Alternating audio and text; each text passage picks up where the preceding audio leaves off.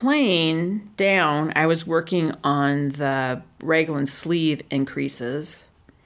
And then I think the first day or the afternoon, I think I joined under the arms.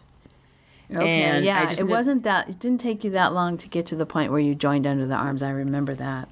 Yeah, so I have knit probably, I'm going to say 10 inches now from the Nice. underarm down. So it's coming along really fast. It's DK Way yarn, and I'm using size 7 needles, so it's going pretty quickly. But then I also had a lot of time to knit because, and then coming home, I think you dropped me off at 3. And then and by the time I got through security, it was like 3:30. I got something to eat, and then I sat and waited. I just sat and knitted till my flight at 5:50, and then I knitted on the plane. So, I mean, like I had a solid 4 hours of knitting. Right. You know? Well, and even before that, we came out of the market on Sunday and then just sat in the lobby for a little while knitting and resting. Yeah. So, yeah, you got a lot of knitting time on Sunday. That's good. Yeah, I got a lot. So, and what did you work on? Well, as you know,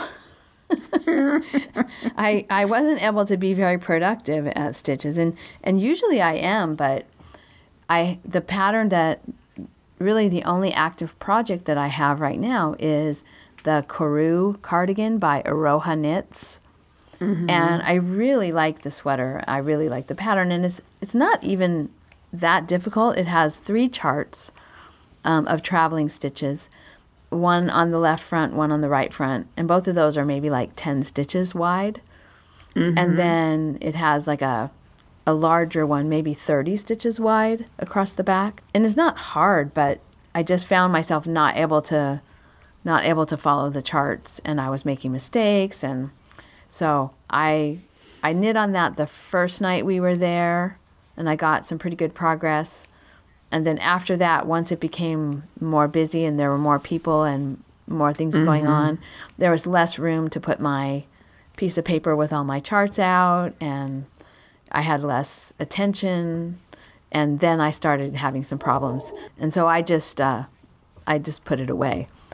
Luckily, I did bring yarn for mother bears. I had one bear started, and I got it all the way to the point where it needs to have some stuffing before I finish up the legs, because I don't want to stuff it through little tiny leg tubes. I'd much rather stuff it before I put the legs on. So, and then knit the legs down, and then stuff. If I stuff just the legs from the bottom of the legs, that's fine. But I don't want to stuff the whole thing from the bottom of the legs. So Yeah. So I stopped that one, put it on holders, and I started a second mother bear.